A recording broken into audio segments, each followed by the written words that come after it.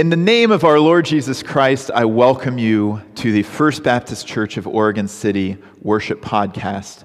Out of a love for our neighbor and concern for the most vulnerable among us, we have suspended in-person worship for now to protect from this awful virus that is ravaging our state, our nation, and our world. And even though we are apart, we can still worship together by the power of the Holy Spirit, because it's by the power of the Holy Spirit that we worship when we are together.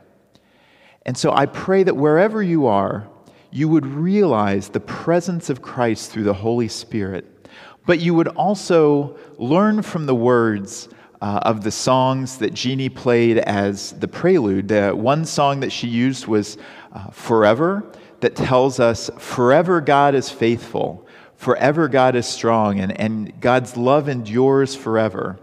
And the other is, great is thy faithfulness, O God my Father, there is no shadow of turning with thee. And through every weird situation in our lives, through every movement of world history, through all of the best and worst times in humanity, God's love and faithfulness endures forever. We hope that you are worshiping with us this morning and sense the love and care of your church family through the power of the Holy Spirit and the faithfulness of God our Father. Just a couple of notes for you. First of all, if you are listening to this before 11:30 a.m. Pacific time on September 27th, 2020, you are welcome to join us for our Zoom coffee hour, where we will be kicking off World Mission Offering Month with Ann and Bruce Borquist. They are our missionary partners in Southeast Asia, and they are going to be joining us through the wonders of technology on Zoom to give a presentation as to what they're up to in Southeast Asia and what work they're participating in. They'll take questions and provide answers to your questions, and I just anticipate it being a really interesting time. So if you would like the link to that Zoom meeting, please email us at baptist.church@comcast.net. Again, that is baptist.church@comcast.net. And we will send you a link that you can just click on and get right into the meeting there with the Borquists. I'd also like to recognize and praise a group of people for ministry that's being done in our church. These are unusual times. We all know that. I think I can sing and dance and read that one backwards and forwards. But in these times, there's a group of people who have been instrumental in keeping the church connected. They have been such a great help to me as pastor. They have been true co-laborers in Christ, and that is our diaconate, the deacons of our church, the men and women who are shepherds of the flock with me. And they have been instrumental in calling and checking on people and helping keep up on what's going on in our church body. And I just wanted to recognize them today for their hard work in the Lord. And they are Richard Secor, Sherry Secor, Doreen Hunley, Jeannie Vance, Marilyn Millison, Dora Toman, and Richard Grout. And we are grateful for the work that our diaconate is doing in loving and caring for our body of Christ. And so we are grateful to them, and it's always good to recognize people who are doing good work and to be able to say, well done. So thank you to our diaconate callers. If there is any way that our church can minister to you, please get in touch with us. Our website is onebaptistchurch.org, and our email address and phone number is there. And we would love to be a healing and loving presence in the name of Jesus in your life.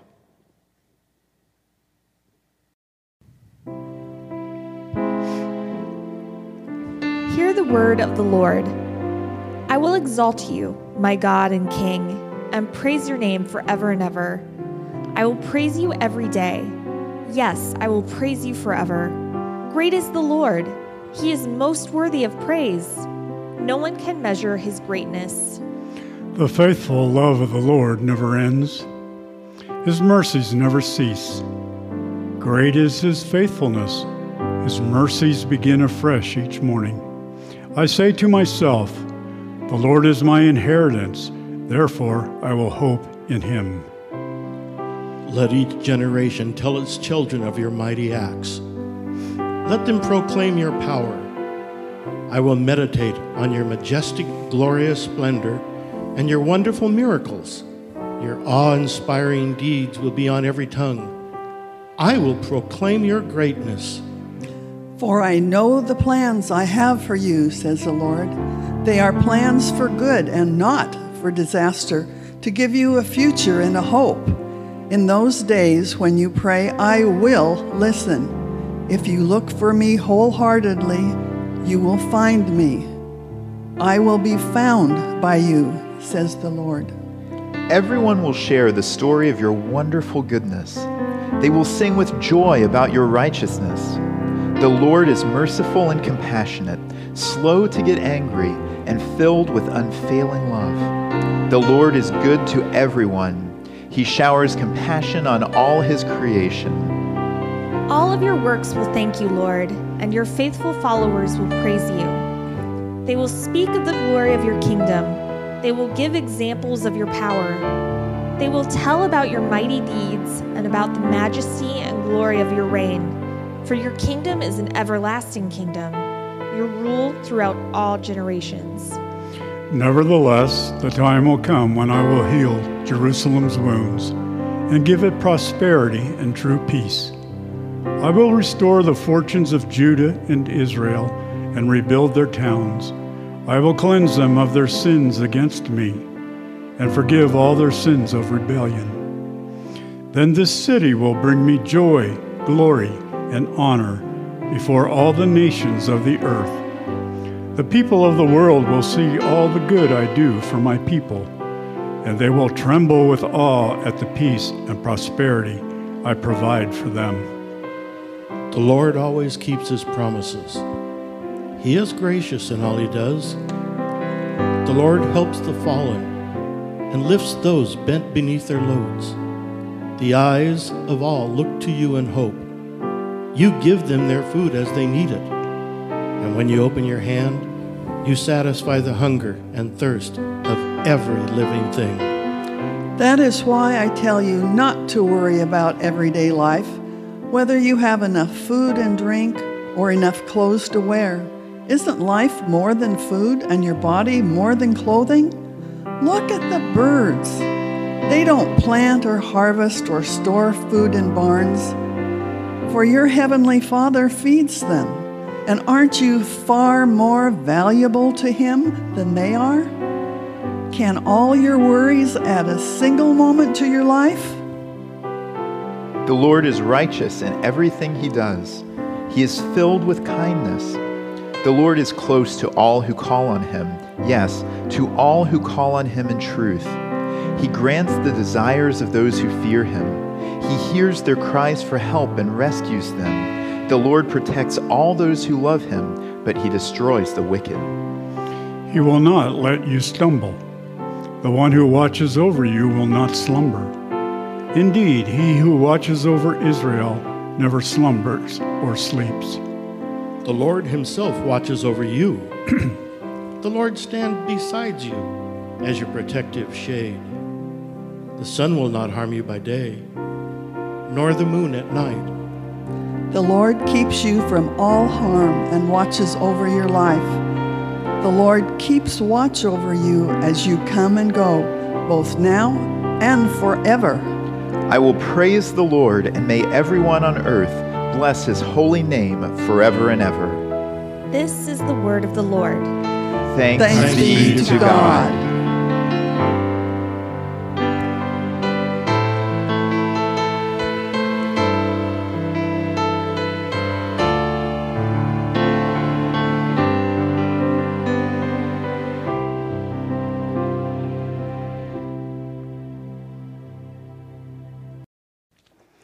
Let's bow our heads in prayer.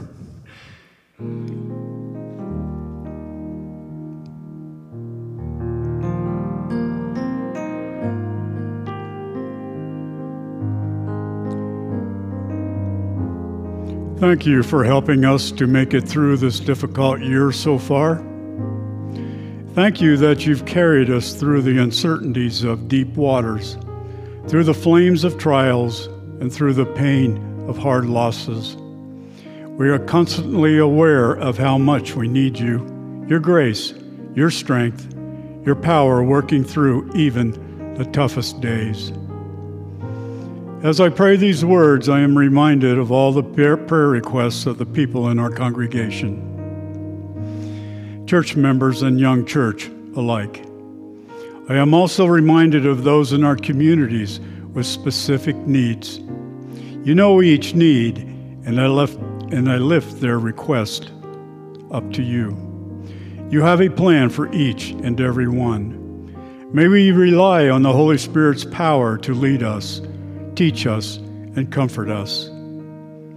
Help us to keep our focus first on you this season. Please forgive us for giving too much time and attention to other things, for looking to other people before coming to you first. Help us to reflect again on you. Thank you that you came to give new life, peace, hope, and joy. Thank you that your power is made perfect in our weakness. Help us to remember that the gift of Christ, Emmanuel, is our greatest treasure. Fill us with joy and the peace of your Spirit. Direct our hearts and minds toward you.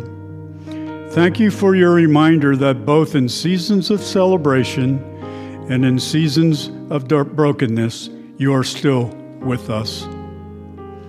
For you never leave us. Thank you for your daily powerful presence in our lives, that we can be assured your heart is toward us, your eyes are over us, and your ears are open to our prayers. Thank you that you surround us with favor as with a shield, and we are safe in your care. We choose to press in close to you today and to keep you first in our hearts and lives. Without you, we would surely fail, but with you, there is great hope. Thank you for your healing power. Thank you for bringing us into this new season up ahead. We look forward to all that you still have in store. We lift up to you in prayer all those who have lost their homes due to the wildfires. As Christians, let us show the love of Jesus in our support for them. Be with the firefighters as they continue to battle the fires. Keep them safe as they work to keep us safe. Let us continue to pray for our missionaries around the world. We pray for their protection as they share the good news with people who are hungry to receive your word. Be with our pastor today as he brings us the message from your word. Open our hearts and our ears to receive the words given to him by the Holy Spirit for us to hear. And as always, may this podcast be a blessing to all that hear it. In Jesus' name, amen.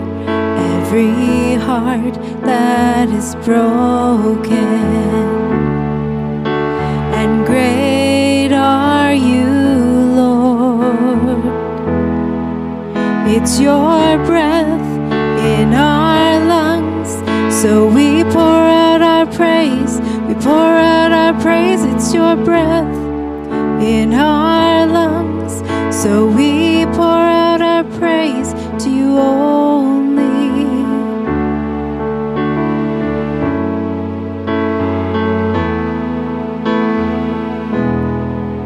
You give life, you are love.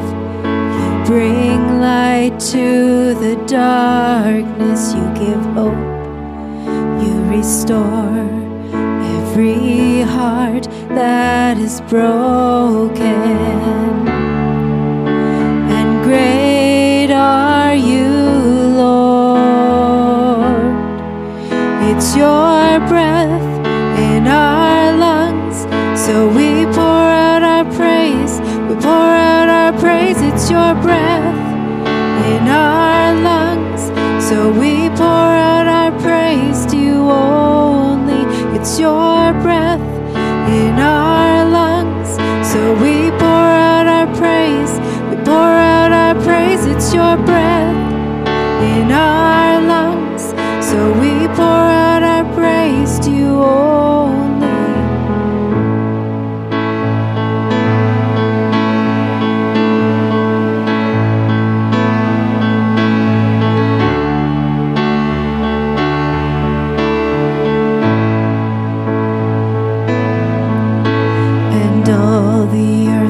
Shout your praise, our hearts will cry, these bones will sing.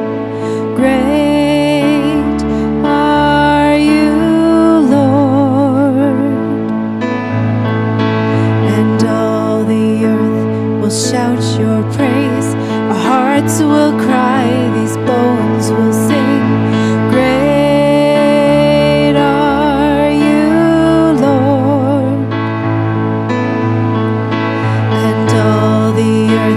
Shout your praise, our hearts will cry, these bones will sing. Great are you, Lord. It's your breath in our lungs, so we pour out our praise. We pour out our praise. It's your breath in our lungs, so we pour out our praise to you only. It's your breath in our lungs, so we pour out our praise. We pour out our praise. It's your breath in our lungs, so we pour out our praise to you only.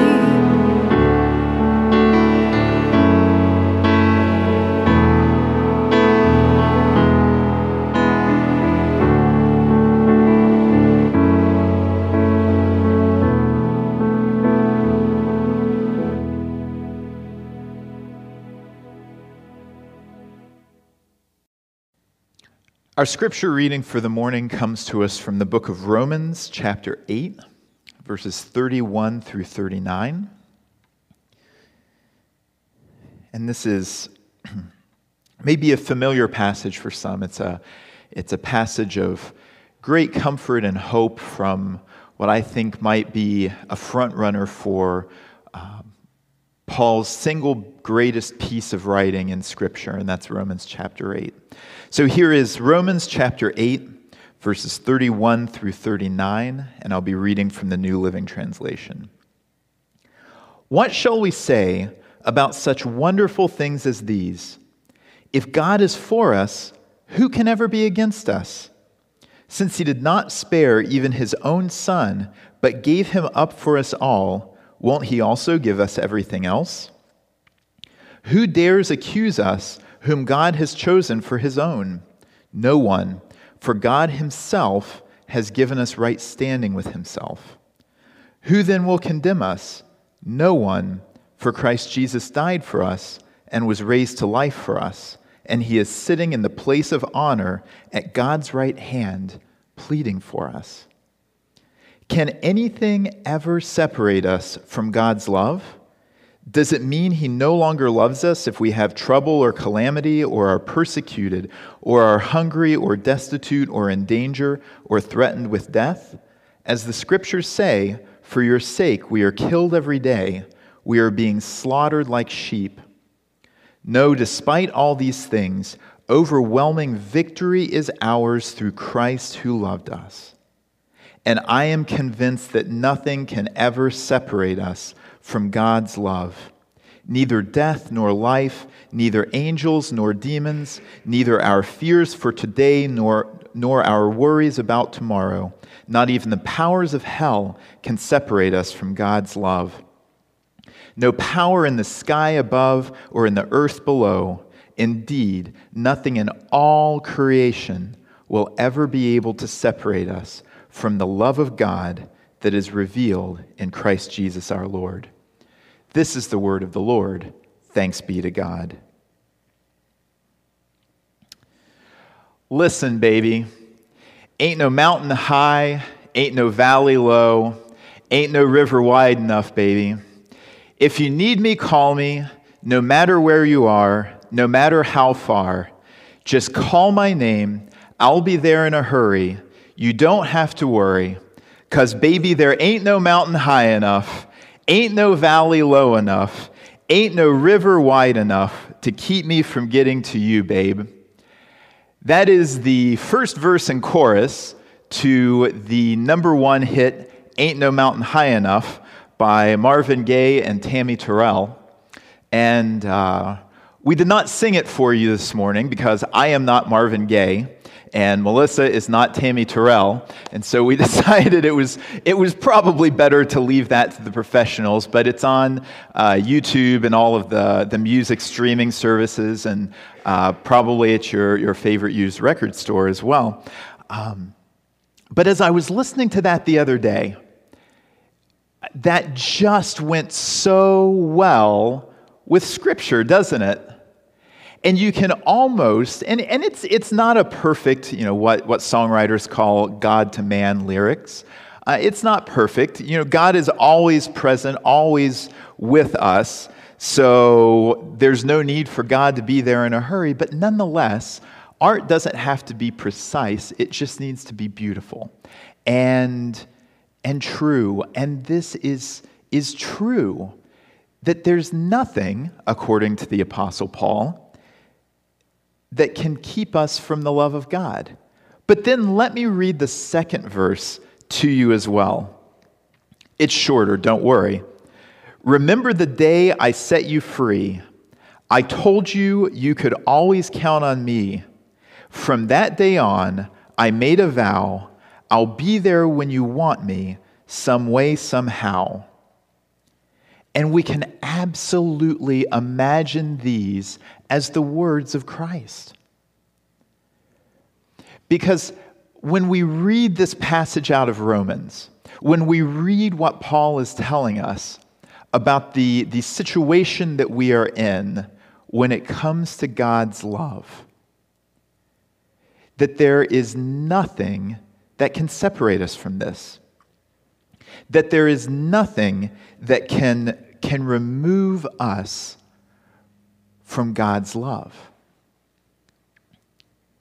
Now, it would behoove us at this point to ask, what is God's love? When we use this word love, what are we talking about? Well, there's a couple of ways that we see God's love. In the Old Testament, we see it as God's faithfulness. And the word there is chesed. And it's the closest that we find to the New Testament concept of grace. And it's that God made a promise to Abraham to be faithful to the people of Abraham, to God's chosen people. And through thick or thin, no matter what the people did, God was faithful to them. It was his chesed. It was his unending, inexhaustible faithfulness. And we got glimpses of what we know now as the love of Jesus. And we would see flashes of that here and there. But we only really saw it as faithfulness. That God was faithful when there was a famine in the land and Joseph's brothers needed to go to Egypt to get food, and God had already placed Joseph there so that there would be provision. And then when things turned and the Israelites were made into slaves in Egypt, God raised up Moses and was faithful and heard their cries and led them out of Egypt. And he led them through the wilderness, and he led them into a new land that they would be able to call their own. And he was always faithful to them. Even in the times of their disobedience, he was faithful. Even when they were defeated in a military sense and carried off into exile in Babylon, God was still faithful. And this is how we knew God's love in the Old Testament. In the New Testament, though, we get the full picture. We don't just have to rely on whispers and glances and little peeks here and there. No, what we see in the New Testament is the full vision of God's love, and that is the person of Jesus Christ. In Jesus Christ, we know 100% for sure, without any shadow of a doubt, who God is.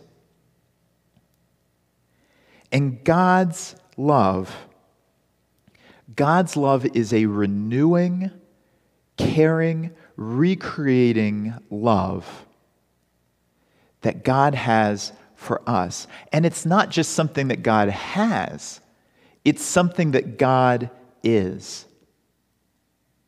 And so wherever God is, that's love.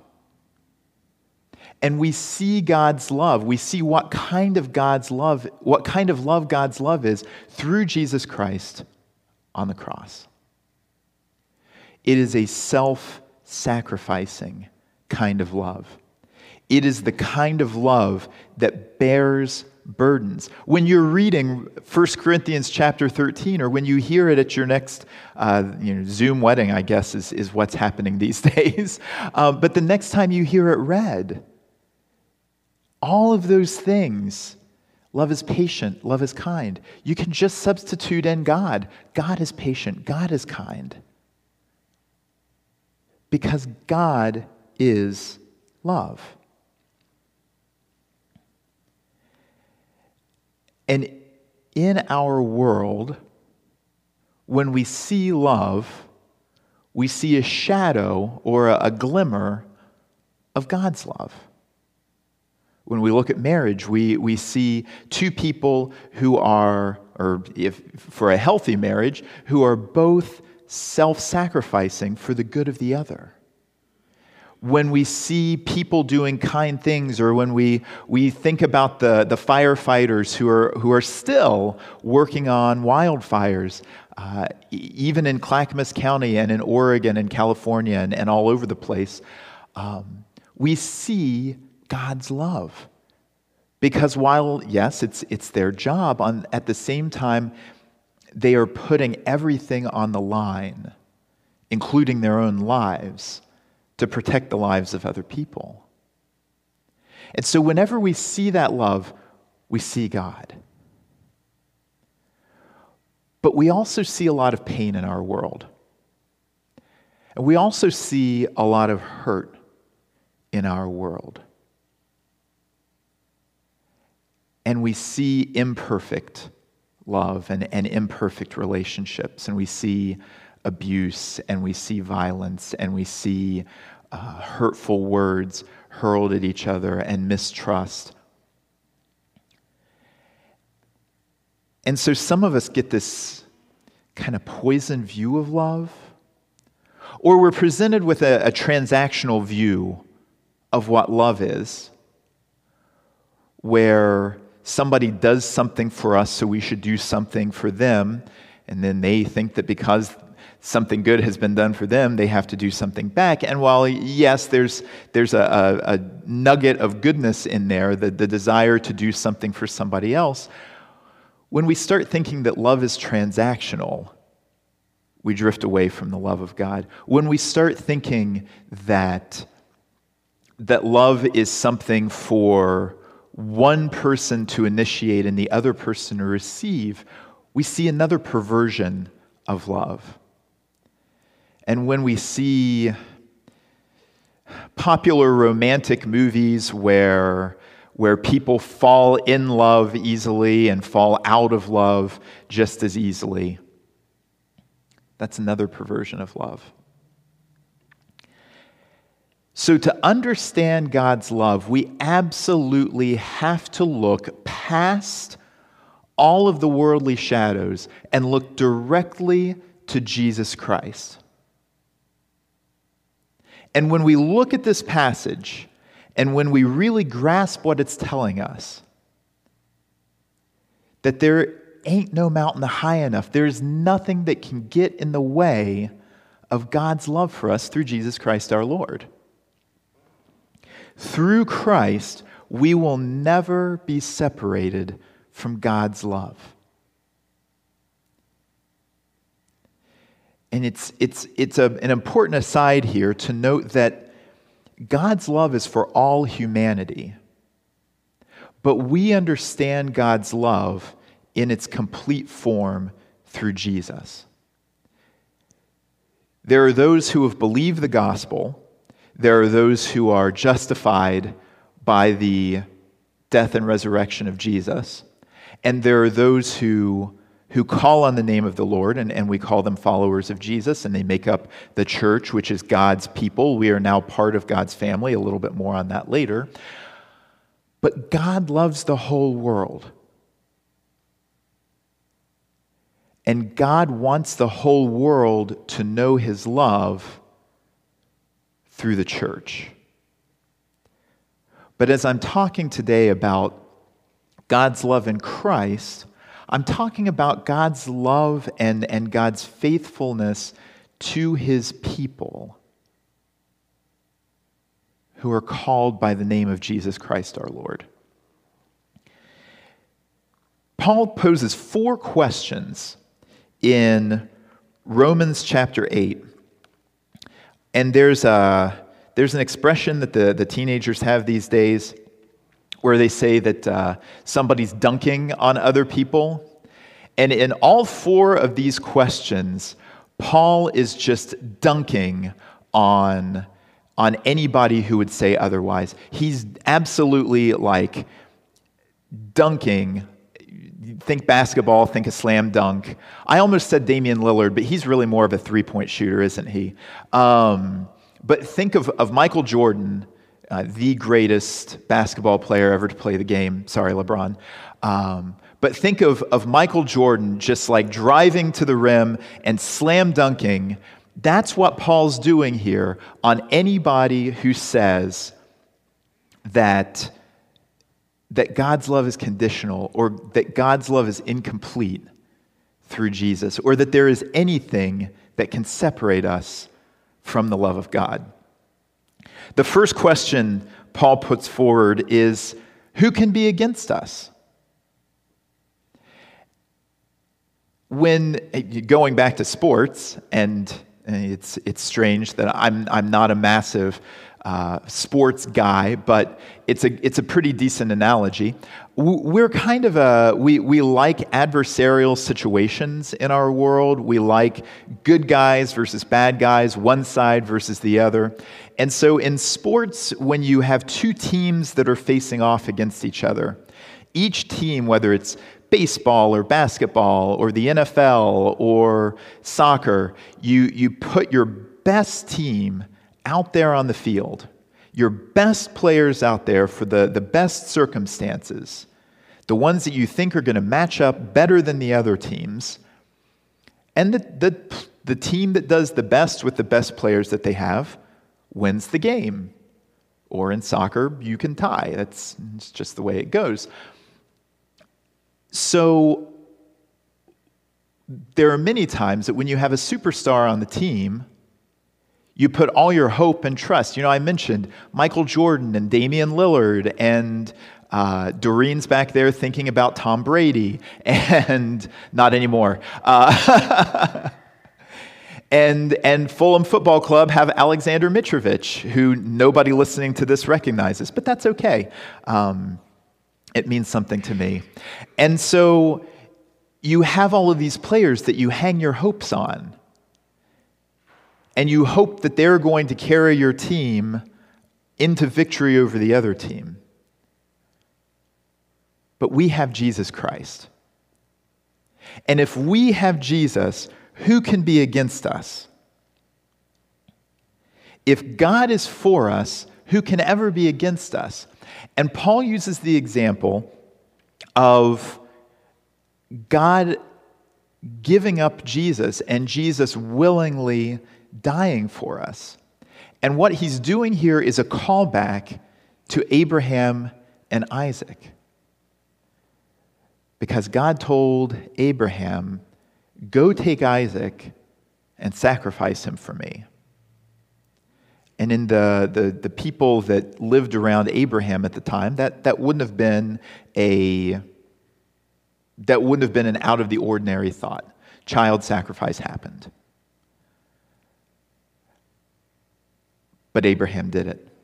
And Abraham goes up the mountain with Isaac, and he is ready to sacrifice Isaac. And at the last minute, God provides a way for him to not have to sacrifice Isaac. But Paul says God was willing to give up Jesus, that Jesus was willing to sacrifice himself. And if God is willing to do this for us, and in so doing defeat sin and death, who can be against us? There's nothing that can be against us. He asks the question, who can accuse us? No one, Paul says, for God himself has given us right standing with himself. And this is what justification is. When we hear this word justification, it's a big theological concept that people argue and debate and have all sorts of disagreements about. But when you boil it down to its kind of like base value, here's what justification is through Jesus Christ, we are adopted into God's family. Through Jesus Christ, we get our adoption papers into God's family, and God says, you guys are okay. You guys are all right by me. And because of Jesus, we are right with God now, but then when Christ returns to earth and establishes his eternal kingdom, we will ultimately be seen as justified and welcomed into that kingdom because of what Jesus Christ did. And because of our justification, no one can accuse us. No one can bring accusations against us that we aren't right with God. Now, we may have sin in our lives that we need to confess and repent of. And that sin can be anything from what we would call moral failure, to racism, to greed. But we are still justified through Jesus Christ. It's just through Jesus we have to work on that sin in our lives, don't we? And we will work on that process until either Christ returns or until we leave this particular world. But no one can accuse us of not being right with God. The third question is, who can condemn us? Who can say, you don't belong there? And Paul says, no one can condemn us. For Christ Jesus died for us and was raised to life for us, and he is sitting at the place of the right hand of the Father pleading for us. Jesus took all of the condemnation of the world onto himself in the cross. And when he breathed his last, all of the hatred and condemnation and cruelty and malice and anger, all of the violence that we see in the Old Testament, he took that tradition onto himself. All of the questions of whether God loves us or not, he took that onto himself. All of the cruelty that we see both now and throughout history, he took that onto himself. and he killed it. He put it to death with himself. He defeated the violent patterns of the world by taking that violence onto himself. This isn't to say that no one can condemn us in the sense that if we've done something wrong, no one can say, you did wrong. No, we absolutely need to be accountable for who we belong to, which is Jesus Christ. But as far as condemnation about whether or not we belong in God's family, no, we do because of Jesus Christ our Lord. And then there's the last question. Who can ever separate us from God's love? And I want to pause here for a second because I want to go back to God's love. And when we talk about how much God loves us, and Paul rattles off a list here of bad things that can happen. Because there's still evil in our world. Our world is not yet fully submitted to the rule and reign of Jesus Christ. God's people, the church, are those who call Jesus Lord, those who believe in the good news of the gospel.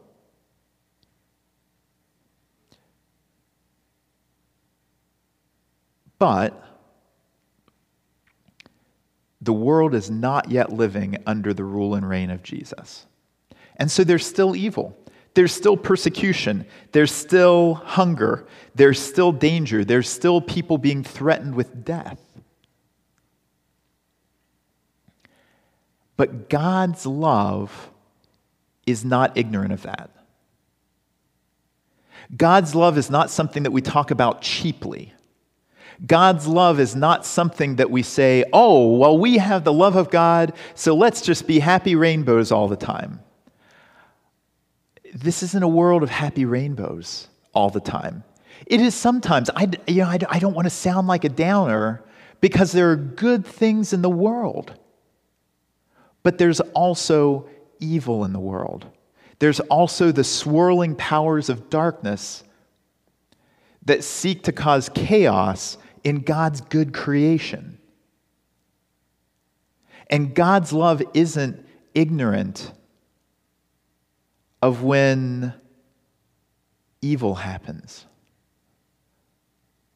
of when justice is denied to innocent people. God's love isn't ignorant of when hatred marches through our streets in the name of fear. God's love does not try to put a shiny coating on it and act like everything's okay.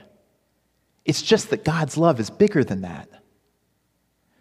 Think about when you were a kid and you fell off your bike, or if you were me and could trip over absolutely nothing. I had a lot of skinned knees as a kid because I was really awkward. I mean, I guess I still am, but I just don't fall down as much.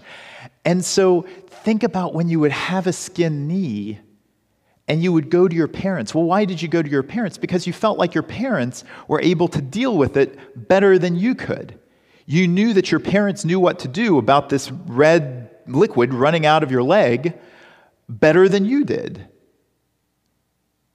I mean, then you grow up and you knew that your parents, are just trying to do their best to make everything up as they go along. That's parenting. You just take a giant leap and hope it turns out for the best, and you trust God, and that's the end of that. Good luck, parents.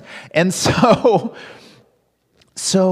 you trust that your parents' love for you and care for you was bigger than the scrape on your knee. And that's what we have to do with all of the trouble and hardship that we face in the world. And not all of us face a lot of hardship. Praise God, in America, we are not persecuted as followers of Jesus.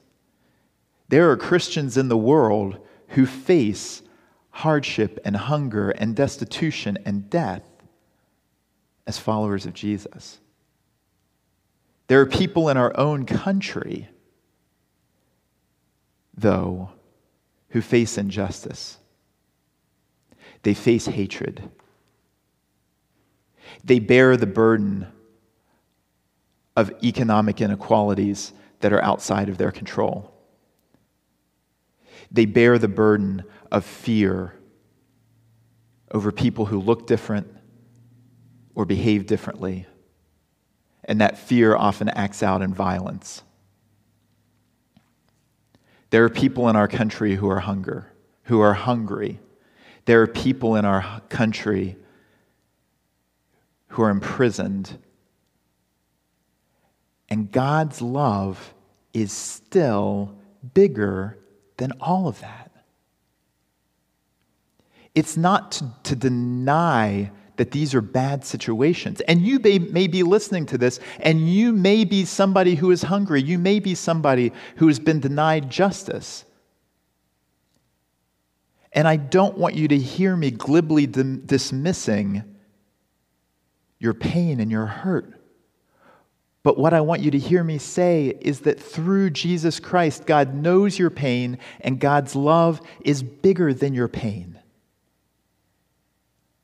That Jesus doesn't always walk with us around the pain, but he walks with us through the pain. Because if we really believe there ain't no mountain high enough, then God walks with us up one side of the mountain and down the other. That God's love goes down into the darkest valley and comes back on the other side, and God is still with us. Even if there's one set of footprints and one other mess of where God was dragging us kicking and screaming, God still goes with us through every season of our lives. And no matter what we're facing, God is still on our side. Because God will have the last word on sin and hatred and racism and inequality and injustice and death. Because Jesus will return and put that all aside. And God's eternal kingdom will reign on earth. We just have to have a bigger perspective about things. Because there's nothing that can separate us from God's love. There's no mountain high, there's no valley low, there's no fear or anger or malice that can separate us from God's love. There is no worry or concern or anxiety or depression or suicidal thought that can separate us from God's love. There is no man-made weapon, there is no gun, no taser, no noose that can separate us from God's love. There is no economic or political system that can separate us from God's love. There is no power in heaven nor power in hell that can separate us from God's love. There's no ghoul, phantom, phantasm, or anything that we would call the supernatural. The powers of darkness cannot separate us from God's love, because God's love is eternal, it is self-sacrificing, and it is made known through Jesus Christ, who loves you, who died for you, and who walks with you through every last inch of your life, from your first breath to your last one. God loves you. And what God wants more than anything else is for you to believe the good news that Jesus Christ is Lord, that he has defeated sin and death. And through Christ's church, he is recreating the world to look like God's love. God's love is the first word and the last word, the Alpha and the Omega. And if we can't get our minds around the fact that God's love is it, church, if we can't get our minds around that, then we need to go back to this scripture and hear the words of the Apostle Paul, that neither death nor life, nor angels nor demons, neither our fears for today nor our worries for tomorrow, not even the powers of hell can separate us from God's love. No power in the sky above or in the earth below. Indeed, nothing in all creation will be able to separate us from the love of God that is revealed in Jesus Christ our Lord. Hallelujah. Amen.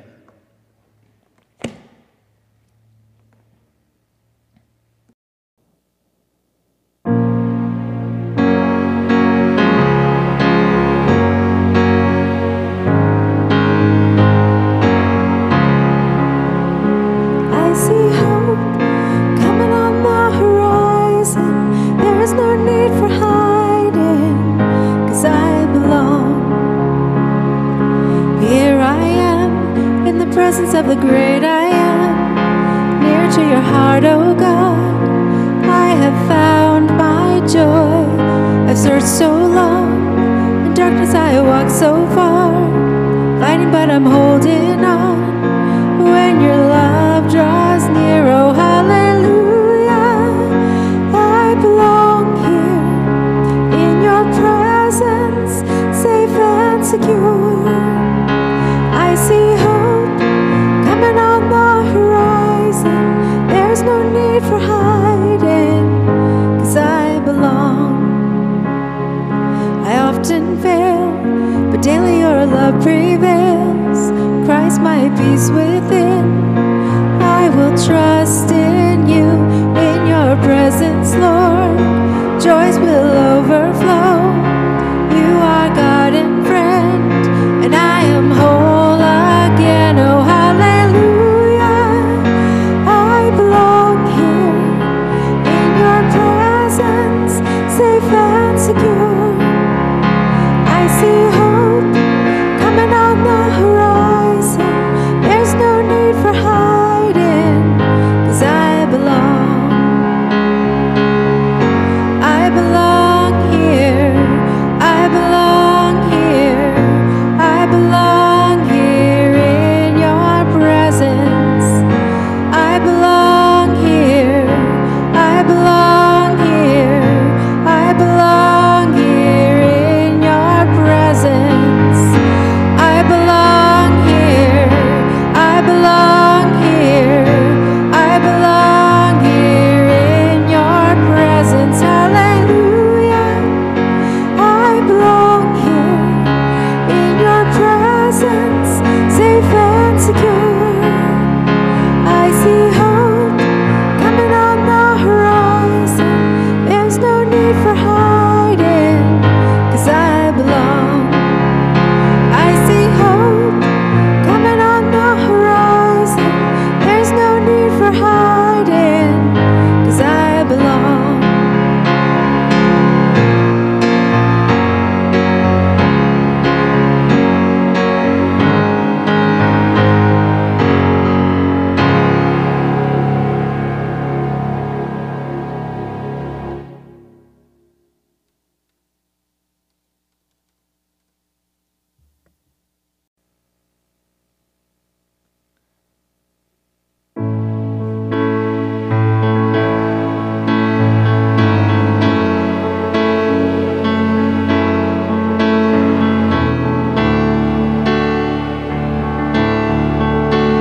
The splendor of the King,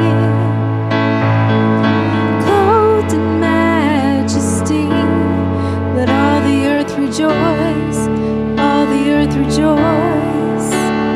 He wraps himself in light, and darkness tries to hide, and trembles at his voice, and trembles at his voice. How great is our God? Sing with me, how great is our God? And I will see how great is our God. And age to age he stands, and time is in his hands, beginning and the end, beginning and the end. The Godhead three in one,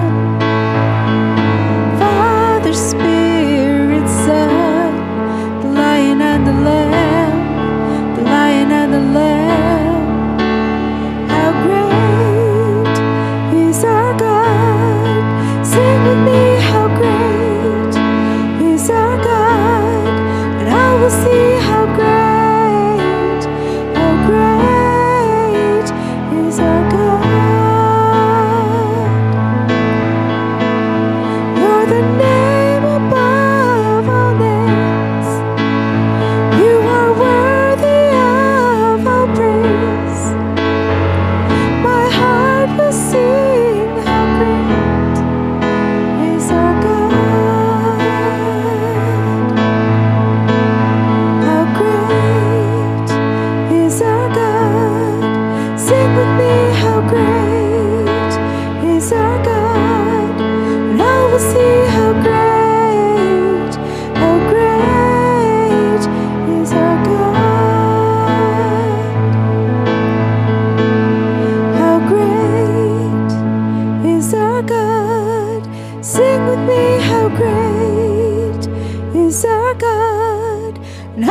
see how great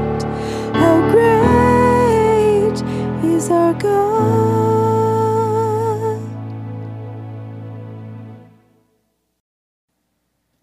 Let's pray together.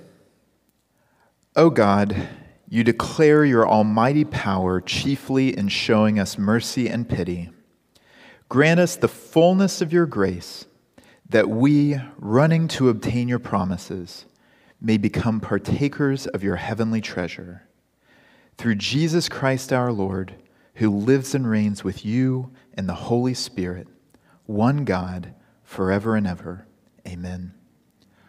We thank you for joining us this morning in worship, and we pray that as we sang and prayed and proclaimed God's word, that you had a true sense of the presence of Christ and the love of God this morning. I'd like to thank Melissa Mellinger, our Director of Worship and Youth, for leading us in song this morning. I'd like to thank Jim Leatherman, our church moderator, for leading us in prayer today. I'd like to thank Jeannie Vance for our prelude this morning. And I'd like to thank Katie Witham for leading the First Baptist Church readers in the creative scripture reading, and to Gary and Doreen Hunley, our audio engineers, for making us all sound good. And remember, love God, love your neighbor, wear your mask, and wash your hands.